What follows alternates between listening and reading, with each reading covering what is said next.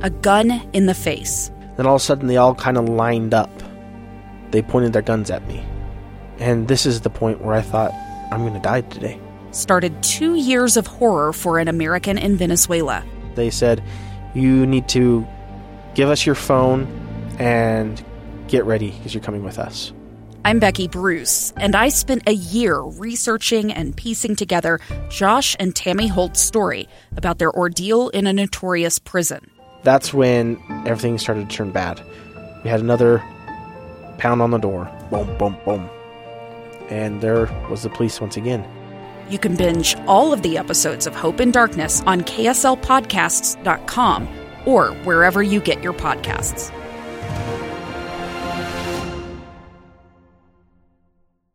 Hey, welcome back to the program, Live Mike.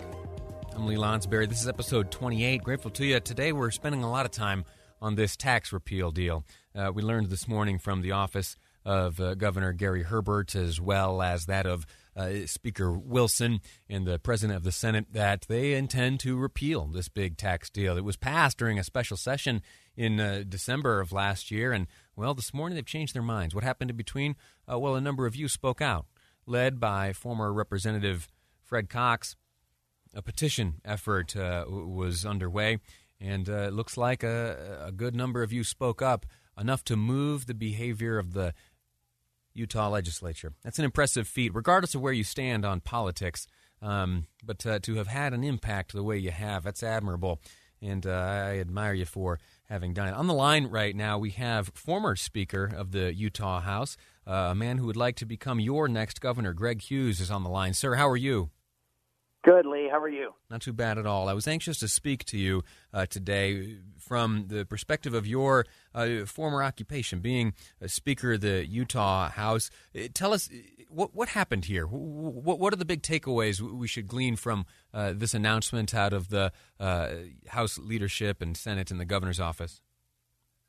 Well, first off, hats off to former Representative Fred Cox. He has always been a citizen soldier, and I could have told you a long time ago when he sinks his teeth into something, he is incredibly tenacious. And what I've witnessed in terms of the people speaking, it's historic, and we need to see it that way, that this was a grassroots effort that I think is unmatched. There's been other referendums, but they've usually had some funding and some help, but this was, in terms of special interest, but this really was a grassroots effort, and hats off. Again, I'll give credit where credit's due, and former Representative Fred Cox did a phenomenal job in leading, and it was a lot of people, but I think that was a very impressive. And I think what you saw is the people and the public were not brought along on this tax proposal. What I'd propose, and what I'd hope we'd talk about a little bit, is how this significant tax policy passed in this country and even state.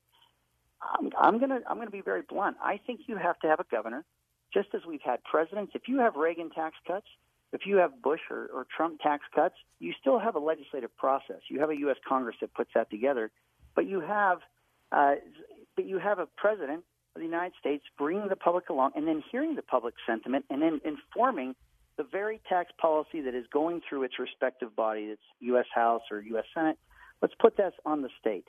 You needed a very clear voice and a bully pulpit that the governor, and being the leader of the state as governor, you have to bring the public into that conversation, and that should have been done ahead of the game, not after the fact.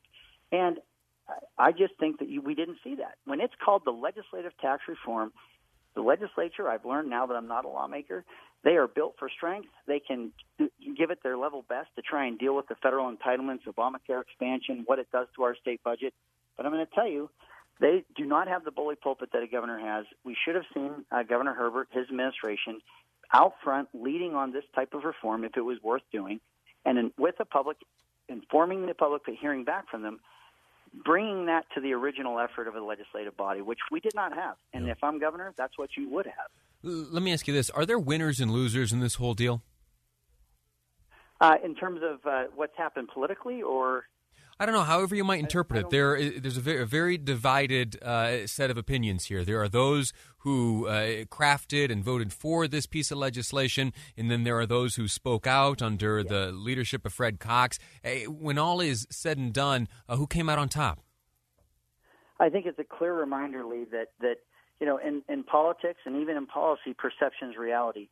I've had the case as a lawmaker where I voted on a bill that I felt was good policy, but we did not bring the public along, and there was a special session called, and we had to repeal it. I think it was in 2011 or something like that. And there are times that as a public servant, if you do not have the public support and the public has not been brought along on important policy, you have yourself a political problem. And what I think is that oftentimes we're tempted to talk about math. We're talking about, the policy itself. Politically, there was not the kind of discussion and sharing of information to know what or why or how that was going to happen. But again, I don't blame my former colleagues as culprits here. I think they were trying very hard. Again, when you see federal entitlements and you see this budget being directed the way it is with the lure of federal money, I think you saw them doing their level best. But the role of the public and what they understood and what they could provide as perspective to that process and saying absolutely not to food and to gasoline. It takes a governor to be that conduit and to be that person to really bring the public along. Yeah. So I'd say, look, I think the positive is the people have spoken in an impactful and even a historical way, and I think it reminds every one of us, whether we're a candidate or a public servant, the public, they're the boss. The sovereignty is in the people. You have to be a leader that engages that public, even in uncomfortable conversations. But you got to do it. It's the way Reagan did it. You go back to Kennedy tax cuts. You've got Kennedy. You've got Reagan. You've got Bush, and you've got Trump. And we've had governors doing it as well. That's the kind of leadership it takes to really address significant tax reform, and we didn't see it. Let me ask you this. Let's pretend it's 2021. The legislative session is about ready to kick off. Again, 2021, next year. It's been signaled by President Adams, Speaker Wilson, and including Governor Herbert that this legislative session here this year, 2020, that after next week when they take on repealing this SB 2001, that will be it for taxes. There won't be an attempt to readdress this issue during this legislative session.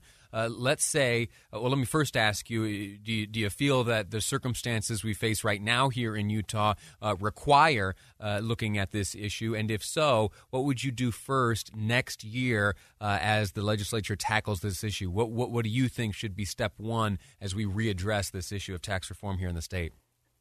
Lee, it's crystal clear. You have to get out there. I have always believed it's what I did in the last sessions as Speaker. You've got to grow this economic pie. We have so many advantages by infrastructure, our road, our rail, our air. There's a global supply chain that's growing by the minute in this world, and Utah has a chance to be a link in that global supply chain, which would bring incredible economic prosperity, jobs to the entire state, rural, Wasatch Front, you name it. We have to be dedicated as supply-siders and conservatives to growing the economic pie. That's the first thing. But we do have an economy that's changing. It is different. We do spend money in a different way than we used to, and there were dollars that were collected that you've got to talk about that. But and you have to bring the public along, and that's a hard conversation. That's going to take longer to have those conversations and talk about those things and get the feedback from the public. But at the same time, in that same session in 2021, let's look at this ever-expanding entitlements inside of our state budget. I heard that there was a description of a conservative Obamacare expansion. I'm going to argue the best way to deal with Obamacare expansion and its federal entitlements on our budget is to not have it, to come up with state solutions, which we did as a state legislature, that will allow you to help people that are in need, to not see emergency rooms used for health care. But we came up with a state solution. It was not with federal entitlement money. And I think that's the way you do it. You have to look at some of these federal entitlements and how they're strangling our budget. And I think you have to. I honestly think that the initiative that passed that allowed for Obamacare expansion after the legislature stopped it was because it's one of the few areas that you saw our current governor spend some serious political capital looking to pass Obamacare expansion. Sure. And so when it came up on a ballot, it was a very familiar concept. And I think that it comes with consequences that I worry about. And I think that's what you see with the legislature. They don't print money. The state of Utah does not print money, and it balances its budget. And the more of that federal entitlement money you see inside these state budgets, the more lawmakers and those that build these budgets, their hands are tied. So what I'm explaining to you is a conversation that a good governor has broadly with the state with the public and then with the legislature as well in terms of getting those entitlements out of the budget, growing the economic pie, and then having this thoughtful discussion about what are we going to do with a changing economy that's not around the corner, it's right in front of us. Very good. Former Speaker of the Utah House, Greg Hughes, our guest here on Live Mike. I'm Lee Lonsberry. Let me ask you, Greg, before you go, you ready to make an announcement for your running mate? I'm 2 weeks and 1 day into this race. I do not. I don't have any running mate. Hey, Lee, what are you doing? Hey, let me check my schedule. I got this new gig going. Let me see how it's working out. I think you might have a higher name idea. I think you'd be a star. I think this is right up your alley. All right. We'll talk. This is just between us, right? No one can hear this. Yeah, no one's listening yet. It's a new show. Okay. All right, sir. Greg, thank you for calling us. Hey, listen, in the next segment, this is a fascinating topic. The Utah Supreme Court Justice is considering a rule change that would allow DACA recipients to join the state bar. That means individuals who are not citizens of this country practicing law here in the state of Utah. There's a public comment period open right now for you to weigh in. It closes today. We're going to hear from the general counsel for the Utah State Bar, Elizabeth Wright, next here on Live Mike. I'm Lee Lonsberry, and this is KSL News Radio.